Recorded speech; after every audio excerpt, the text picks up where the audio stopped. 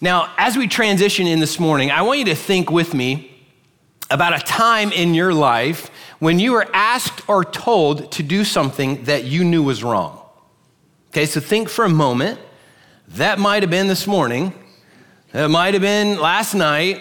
Might have been 20 years ago. I'm not sure, but think about a time when you were asked or told to do something that was wrong. Could have been peer pressure that you were under. Could have been work pressure. It could have been a coworker, could have been a boss or a supervisor who asked you to do something at work that was unethical and you weren't really confident in doing that. So just think for a moment about a time like that. When you're thinking about that, you'll probably also think about your response. Sometimes when we face that pressure, we give in. We give in and we do things that we later regret. Other times we stand up and say, I don't really want to be involved in that. And even with decisions like that, sometimes we face consequences from the people who are trying to pressure us to do that. So here's an example from my life. It goes back to my college days. So when I was a freshman in college, my family lived here just about an hour south from here outside of Orlando, and I went to college in Virginia. And that's where I met my beautiful wife, and this year we've been married 30 years. It's amazing. Yeah, amazing. So you need to congratulate her on surviving me for that long. So I went to Virginia as a freshman there. I didn't know anybody at college. And there was this guy that my parents knew. So my parents were friends with some people when we lived in Pennsylvania. We're originally from Pennsylvania, and we went to church with these folks. They had a son, just a little older than my age, and he went to that college as well. So I didn't really know him, knew of him, but we didn't really know each other. Well, I went to school, and we met. And he said, hey, man, I'd love to invite you into our friend group. And I thought that was great because, again, I didn't know anybody, didn't have any friends at that time. And then later, he started telling me all the ways that he could help me get around all the rules at school. And the stuff he was talking about, it sounded fun, because I don't love rules all the time. And some of those things that he was talking about sounded great. And I thought, man, it's awesome to have a friend group like that. Maybe not like that, just a friend group. And I had to choose, was I going to make that my friend group and whatever else that they were going to be involved in, or was I going to say no to that? So as I processed that, I got to the conclusion I'm not so sure that's the way I want to start my college career. So I told my friend, or new friend, I said, thanks, but no thanks. I think I'll figure it out on my own. Thanks for the invitation to your friend group. Thanks for the invitation to do a bunch of things that are wrong, that I'll probably get in trouble for. I didn't say that. But I said, thanks, but no thanks. After that, whenever he would see me around campus, he would kind of, look at me a little demeaningly and, made fun of me often. And, that wasn't all that fun. But I chose not to have that friend group at that time and develop my own friend group as I was growing in my college career. So later that year, I found out that this guy got kicked out of school for some of the decisions that he was making. And I thought, I am so glad in that moment God gave me wisdom to choose not to do what this guy was wanting me to do. Now, I've made a lot of decisions in my life when I have done things that my friends have asked me to do that weren't right. I have done things that I wanted to do that weren't right. I've pressured other people to do things that I knew wasn't right. But I was grateful in that moment that I chose wisely and didn't have to face those long-term consequences. Now, I tell you that because today we're in part 3 of our series called Thrive, and today we're going to learn from 3 guys in the Old Testament part of the Bible who were asked to do something that was wrong. They weren't just asked, they were commanded to do something that was wrong. Everybody else in their culture was doing it, and if they didn't, there were severe consequences. It wasn't that they would lose a friend group or that they might be made fun of. It wasn't that. It was very severe if they chose not to do it. So today we're going to learn what they were asked to do, what they decided, and the consequences that they faced. If you're new with us, our Thrive series is a study of the Old Testament book of Daniel. And if you're not familiar with Daniel, he lived about 2,500 years ago. And he lived originally in Israel. And his kingdom, the kingdom of Judah, was taken captive by the Babylonians. And so they moved to Babylon, and they were forced to live under new rules, new customs, new laws. and worship new gods. And the king of Babylon at that time was King Nebuchadnezzar. He was a ruthless king. And the Babylonians would engage all kinds of evil practices in worship of their gods. And specifically, their primary god was called Marduk. So imagine the concerns that Daniel would have coming from a nation that only worshiped the one true God of heaven, going into that kind of culture. Like imagine the concerns that they would have as they face those new things in that culture and being forced and asked to do things that they were not comfortable with and they knew were wrong. So let me shift gears here real quick. Anybody concerned about living in the United States right now? Okay, a few people are concerned about that. Our nation, which was built on biblical principles, is stepping farther and farther away from that foundation. As we do that, we're looking more and more like the Babylonian culture. We're losing a sense of morality, unity, decency, and humanity. And it seems like our nation is falling apart and falling apart fast. As our nation does that, many of us have concerns. So it's not just people who are Christ followers that have concerns. Many people have concerns. Men, women, young, old, people of faith, people that say they don't have faith. Again, you don't have to be a Christ follower to have concerns about the condition of our nation today. Now, it's hard for us to imagine this, but in Daniel's situation, he learned to thrive in that environment. I mean, imagine being forced to live in another culture, being forced to, in some context, worship other gods. And if you didn't, there were severe consequences. And imagine being able to thrive, not just survive that experience, but thrive. So Daniel, he thrived so much, he was promoted to high-level positions in 4 different pagan kingdoms over a 70-year time frame. That's amazing to me, what Daniel was able to achieve through God's help. And it wasn't because he compromised his convictions. He was faithful to God through that whole experience. And so we're trying to learn how he did that so we can learn how to do that today. Now, in this series, we're trying to answer one question. That question is this: how can we thrive in a world that's falling apart? How can we thrive? You know, you would think about a relationship with God. God doesn't want us just to survive. You know, like I've said several times in this series so far, Jesus didn't come and die so we can just hang on and survive our culture. He didn't come for that. He came so we could thrive. He said he came to give us life in all of its abundance, and so we need to learn how to do that. And of course, we define thriving very differently than God does, but we need to learn how to thrive in the way that God wants us to thrive. So here's some things that we've learned so far in this series. First thing that we've learned in week number 1, we learned that we can thrive by deciding in advance how we will live. We watched Daniel do that. Before he got into that Babylonian culture, he decided, you know what, I'm gonna serve God no matter what. No matter what this culture throws at me, I'm gonna stay true to my relationship with God. And he did, and God rewarded him for that. Then in week 2, we saw that we can thrive by staying focused on the mission that God has given us. So Daniel, in that culture, he didn't get distracted by all the crazy pagan things that were happening in the culture. He didn't start protesting all that stuff. He stayed laser focused on the mission of leading King Nebuchadnezzar to God, and he was able to see the day that King Nebuchadnezzar praised the one true God of heaven. Why? Because he stayed focused on the mission of leading King Nebuchadnezzar to God. So those are some ways that we can thrive. And last week we looked at Daniel chapter 2 and Daniel chapter 4. And today we're going to be in Daniel chapter 3, if you want to follow along in your Bible or your Bible app. And today's story falls like right in the middle of last week's story. So like I told you last week, and I'll tell you again today, like don't get lost. Like if you're following this story chronologically, don't get lost today, because in Daniel chapter 2, we learned about the dream that King Nebuchadnezzar had. He had a dream about this big statue, and a rock came and knocked that statue over, and the wind blew all the parts of the statue away, except the rock remained. And Daniel explained to King Nebuchadnezzar that that rock was God's kingdom, and it's the only kingdom that will last forever. And then in Daniel chapter 4, we saw Daniel interpreting for King Nebuchadnezzar a dream that he had about a tree.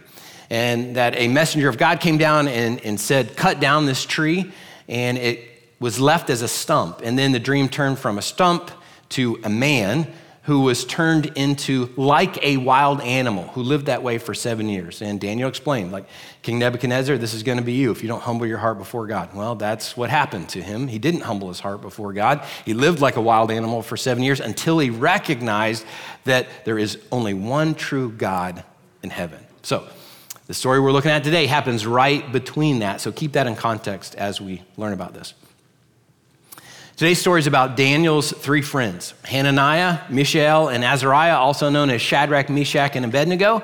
And here's how Daniel chapter 3 starts.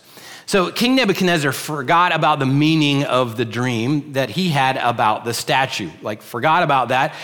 And when he heard about it, he was petrified. Daniel explained it, time went past, and he forgot about all that. And so he made a statue of himself. This pure gold statue was 90 feet tall, 9 feet wide. He was so impressed by it, and he wanted his whole kingdom to worship his statue. So he set it up in his kingdom. He invited all of the officials of his kingdom together to a dedication ceremony. And all of his officials, so imagine if you're the officials, okay? So you're the officials at this ceremony and you see this statue, and you're told at this ceremony that when King Nebuchadnezzar's worship team starts playing worship music to King Nebuchadnezzar, you're supposed to bow down and worship this statue. Oh, and if you don't, you'll be thrown into a fiery furnace. There's a whole lot of ways to die in the world. That's not one that I would just naturally choose. I'm not thinking that's a fun one. So the king's worship team started playing. Everyone bowed down to worship the king's statue, except Shadrach, Meshach, and Abednego. When the king found out, he flew into a rage. He had them brought to him, and he said, listen, I'm going to give you one more chance, just one more chance. When the music starts playing, you bow down and worship me. And he basically said to them, there is no other God who can protect you. No God can protect you from me and my power. He thought he was a God. So he was challenging them and the God that they worship. Now, we'll get back to their response in just a minute, but I want to pull ourselves into this and how this applies to us today. Shadrach, Meshach, and Abednego were living again in that pagan culture, and they were being asked to worship many different gods. The Babylonians worshiped the main god Marduk, like I've already said, the god of power, creation, and fertility. They also worshiped a god called Ishtar, the god of love and sexuality. They worshiped the god Nabu, the god of writing and literature, and then they worshiped King Nebuchadnezzar, again, who he thought was a god. Now, I know this is crazy. It's really hard for us to imagine that anyone would worship things like power, pleasure, education, or ourselves. Right? We could never imagine anybody doing that. Really, they did that? Obviously, you can tell I'm being sarcastic because we do that today all the time. Well, Shadrach, Meshach, and Abednego, they didn't worship those things. They only worshiped the one true God, and they were being told to violate their faith. So it was a command for them. It was a law for them. Today, we are being told to accept things, believe things, and do things that violate many of our belief systems. And even if you aren't a Christ follower, you are being told to accept, believe, and do things that violate your belief system. It may not be a faith system in God, but you have a belief system as well. Again, our nation has lost much of its common sense when it comes to morality, justice, and how we treat people who don't think like us. So here's some examples. Today, we're being told to accept the idea that people can live any way they want without any consequences for themselves or our society. That's just not true. Today, we're being told to believe that everyone has the right to live their own truth because truth doesn't apply to everyone. And I think I can't go a week without hearing this idea that everybody can live their own truth. Anybody ever heard that statement? Live your own truth? That is so not true. You can live your own opinion, you can live your own thoughts, you can live the way that you want to live, but you can't live your own truth because truth applies to all of us. So we're being told to believe that we can live our own truth. We're being told that if we don't get what we want in life, we should live like victims and we should take revenge against people who are holding us back, and violence is acceptable in that context. That's what we're being told to do. We're being told to accept, believe, and do all kinds of things that go against our belief system as Christ followers, if you're a Christ follower, and just good common sense beliefs. As that happens, we have to choose how we are going to respond to those demands. We can bow down, we can accept, believe, and do the things that we're being told to do. A lot of people are doing that. We can aggressively fight against those things that we're being told to do, or we can respond like Shadrach, Meshach, and Abednego. In Daniel 3:16, they responded to King Nebuchadnezzar's demands. They said, "O Nebuchadnezzar, we do not need to defend ourselves before you. If we are thrown into the blazing furnace, the God whom we serve is able to save us. He will rescue us from your power, your majesty." So again, remember, Nebuchadnezzar thought he was a god. So our three amigos are telling this guy who thinks he's a god, the guy that has all the power that can execute them in this moment, they're saying, Nebuchadnezzar, like, you're not a god. And even the gods that you worship, they're not as powerful as our God. And then they continue, verse 18, and they said, but even if he doesn't rescue us from your furnace, we want to make it clear to you, your majesty, that we will never serve your gods or worship the gold statue that you have set up. So Shadrach, Meshach, and Abednego, they responded with grace and truth. They didn't yell at the king. They didn't protest the statue. They didn't trash him on social media. They just spoke with grace and truth and lived that out. Today, we struggle with grace and truth. We really do. Often we go from one extreme to the other.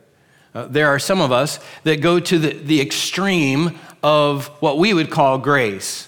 And we say, you know what, I think we're supposed to accept everything our culture is throwing at us because that may be the only way to love people. And when we think that way, we're defining love the wrong way. We don't have a real concept of what love really means and the love that God asked us to live out, the love that God brought for us. And so some of us go to the extreme of grace. Others of us go to the extreme of truth, hard truth. And we attack those who disagree with our faith system. And Jesus didn't do either of those. You know, when you watch Jesus walk planet Earth, Scripture says that he balanced grace and truth perfectly. Perfectly. He didn't go to one extreme or the other. He balanced grace and truth perfectly. And that's what Shadrach, Meshach, and Abednego did. They spoke truth in love because they understood something that would be written hundreds of years after their lifetime. They understood what the Apostle Paul would write in Ephesians chapter 6, verse 10. He says this, he says a final word, be strong in the Lord and in his mighty power. Put on all of God's armor so that you will be able to stand firm against all strategies of the devil, for we are not fighting against flesh and blood enemies, but against evil rulers and authorities of the unseen world, against mighty powers in this dark world, and against evil spirits in the heavenly places. So Shadrach, Meshach, and Abednego, they understood that their battle was not with people. They understood that. They were crystal clear about that. And we need to remember that our battle is not with people, even though it may feel like it is with people when someone standing in front of us is asking us or telling us to do something that violates our belief system. It may feel like our battle is with them, but it isn't. The Apostle Paul told us who our battle's with. He said our battle is with the devil and his forces. I don't know what you believe about the devil, but he's a real being. Jesus believed in him. Not only did Jesus believe in him, but he created him. He didn't create him as the devil. He created him as Lucifer. Lucifer was the angel of light, a beautiful angel.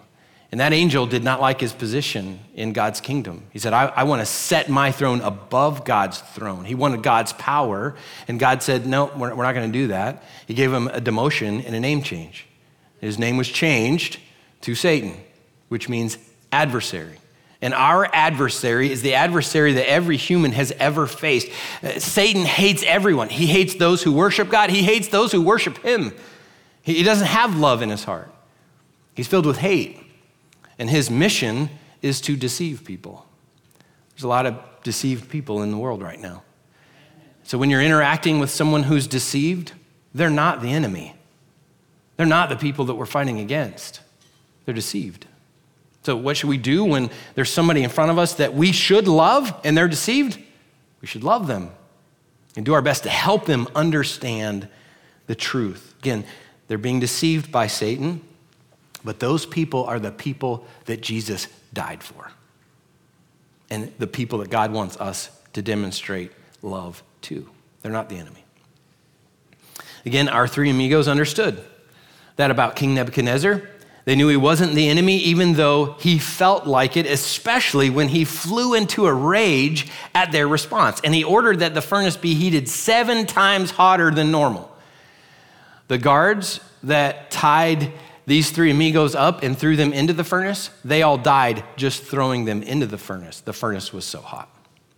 But then after they were thrown into the furnace, Daniel 3:24 says, but suddenly Nebuchadnezzar jumped up in amazement and explained to his advisors, didn't we tie up 3 men and throw them into the furnace? Yes, your majesty, we certainly did, they replied.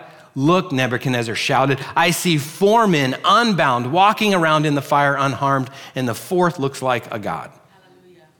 Now, most Bible scholars believe that this is a Christophany, that this 4th person in the fire is Jesus, before we know him as Jesus in the New Testament part of the Bible. Now, if that's true, which I believe that is true, we need to remind ourselves where Jesus is in our fires that we face. Where is Jesus when we face fires in life? He's in the fire with us. He's in the fire with us. That's worth celebrating, for sure. That was a nice golf clap right there. Maybe you'll clap a little bit later, a little bit more excited. Jesus is always in the fires that we face, always. Matthew 28, we get a promise from Jesus. He says, I'm with you always, no matter where you go, even to the end of the age, to the end of your life. I'm always with you. There's never a spot that we can go that Jesus isn't with us. Never a spot. Never a situation that we can face that Jesus isn't right there with us to guide us through that. In Joshua 1:9, God says to us as well as to Joshua, this is my command. Be strong and courageous. Do not be afraid or discouraged, for the Lord your God is with you wherever you go. There is nothing that you can face that God is not with you. There's no job situation. There's no home situation. There's no school situation. There's no political situation out in our world today that you can walk through and God is not with you every step of the way. And sometimes when we walk through those things, we can come out on the other side unharmed, just like Shadrach, Meshach, and Abednego. They weren't harmed in that experience. Then sometimes we can walk through those difficult moments and come out unharmed. But other times, the fires do touch us. We do experience the pain of that situation and persecution. We may lose a job. We may lose friends. Our marriage may fail. Our reputation may be smeared. But that doesn't mean that God isn't with us. And that doesn't mean that God doesn't love us, because the Apostle Paul wrote in Romans 8:35, and he asked this, he says, does it mean that he no longer loves us if we have trouble or calamity or are persecuted or hungry or destitute or in danger or threatened with death? You know, that's an idea that many people have today, is if we go through difficult times, God must be upset with us or God must not be with us. Maybe we did something wrong and God is punishing us for that. We have that weird idea, but that is not true. There are moments that God comes along and disciplines us, but God disciplines us out of love. And just because we're going through a difficult thing, that doesn't mean that God is disciplining us. It doesn't mean that. And it doesn't mean that God has removed himself from us. Verse 37 says, no, despite all these things, overwhelming victory is ours through Christ who loved us.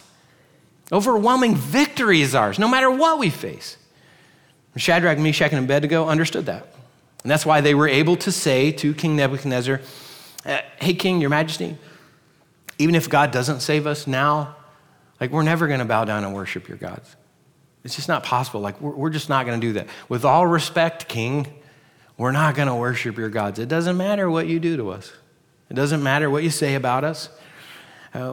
We know that our God can rescue us in this moment, or he can rescue us into eternity, and either way, we win. Either way, because we're with him. So I don't know what you're going through right now, but I want to remind you that God is with you. And that's whether you're a Christ follower or not. You might say, well, I'm not a Christ follower. What do you mean? God's with me? Yes, he's with you. Why? Because he loves you.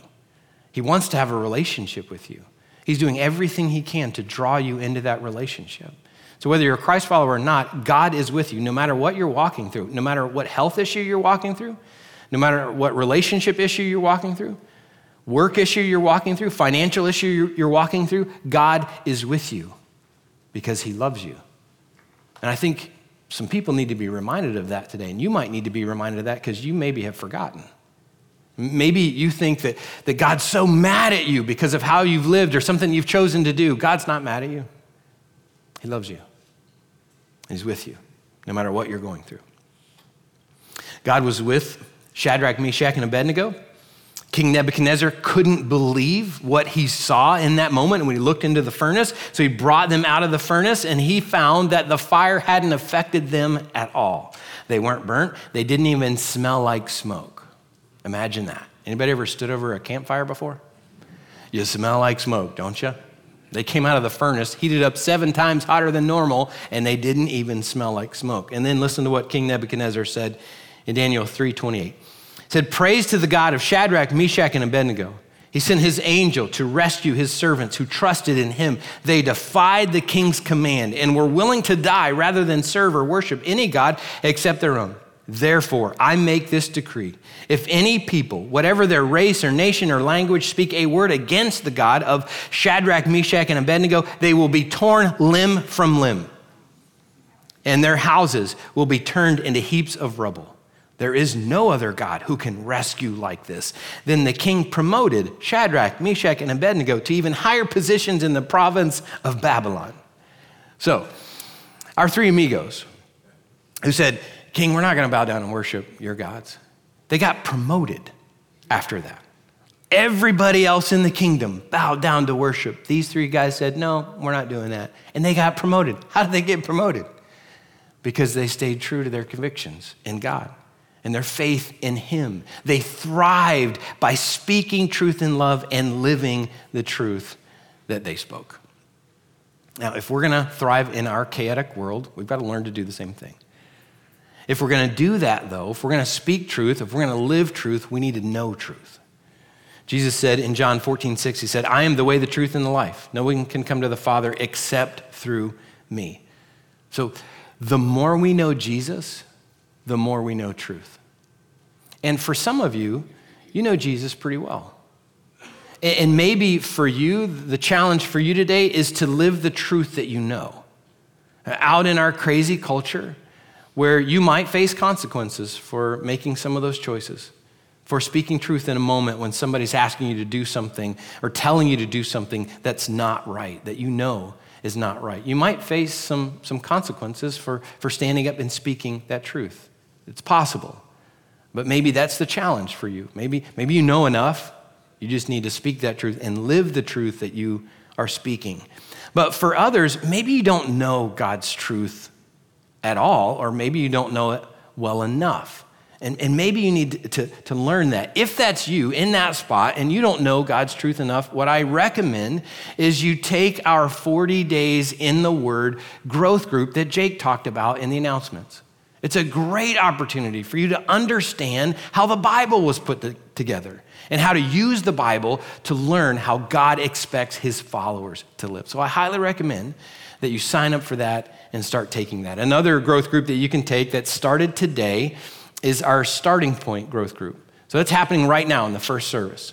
And you can still Sign up for that today. Just go to our groups table after our service and sign up for that. You've missed 1 week, but you can catch up this week and you can still enjoy a whole lot of that experience. It's an 8-week conversational environment where you'll hear the overarching story of God found in the Bible and how he wants us to live. So if you need to learn more truth so that you can speak that and live that out, then I highly recommend that you get active in those 2 growth opportunities. So here's a closing question for all of us. What truth do you need to speak in love this week? And who might you need to speak that to? Who around you needs to hear and see God's truth lived out in front of them? The crazy thing is if you share and live God's truth, maybe the person you're speaking to just might respond like King Nebuchadnezzar. Just might respond that way. And your conversation, your response might be the thing that God uses to help that person take a step towards or with him. And again, last week we saw King Nebuchadnezzar not only praise God, but after this event, he bowed down and worshiped God. He worshiped the one true God of heaven. And there's some debate about whether he worshiped that God for the rest of his life. I tend to believe that he did. After a 7-year experience when he lived like a wild animal and God gave him his sanity back to remind him, hey, Nebuchadnezzar, I've blessed you with all this. Life is not about you, king. It's about me. And until you remember that, you're going to live like a wild animal. So I tend to believe that Nebuchadnezzar remembered that for a long time in his life. So as you live that out in front of other people, maybe those people will respond. But there's also a chance that when you speak truth in love, you'll get persecuted. You'll face a fire experience. You might get fired. You might lose friends. You might be made fun of. Or something worse might happen. But think about this for all of eternity. Will any of that matter when you stand before your God in eternity? None of it will matter. I think we'll be in eternity for 1 second and forget about all the suffering that we faced on this earth. None of that will matter. And anything that we face for Christ that's a persecution type of reality, it will be worth it. It'll be worth it. Jesus told us, if you're my followers, you're going to face persecution. We shouldn't be surprised when it comes. We shouldn't be shocked. He told us, you're going to face it. But when you face it, remember, I'm there with you. I'm walking through everything that you're going to walk through. Everything that you're going to face, you can't face anything that I'm not right there with you. No matter what it is, I'm there. So don't worry about the persecution. Stay focused on who you worship and serve. And as you do that, I'll teach you how to thrive. And again, God defines thriving differently than we do. But I think he wants us to learn how to thrive in our world that feels like it's falling apart. So who do you need to speak truth in love to this week? I challenge you to do that. As we close, our worship team is going to sing a song called Firm Foundation. It's a great song that reminds us that the foundation of our life needs to be Jesus. Needs to be Jesus. And as we sing this, I encourage you to remind yourself that it really is possible to thrive in our chaotic world when we do these things. When we decide in advance how we will live for God. When we stay focused on the mission of leading people to Jesus. We don't get distracted by other missions. And when we speak truth in love and live the truth that we're speaking. We really can thrive in a world that's falling apart when we do these things. So if you would, stand with me. We're going to pray, and then we're going to sing about Jesus being our firm foundation. So let's pray together.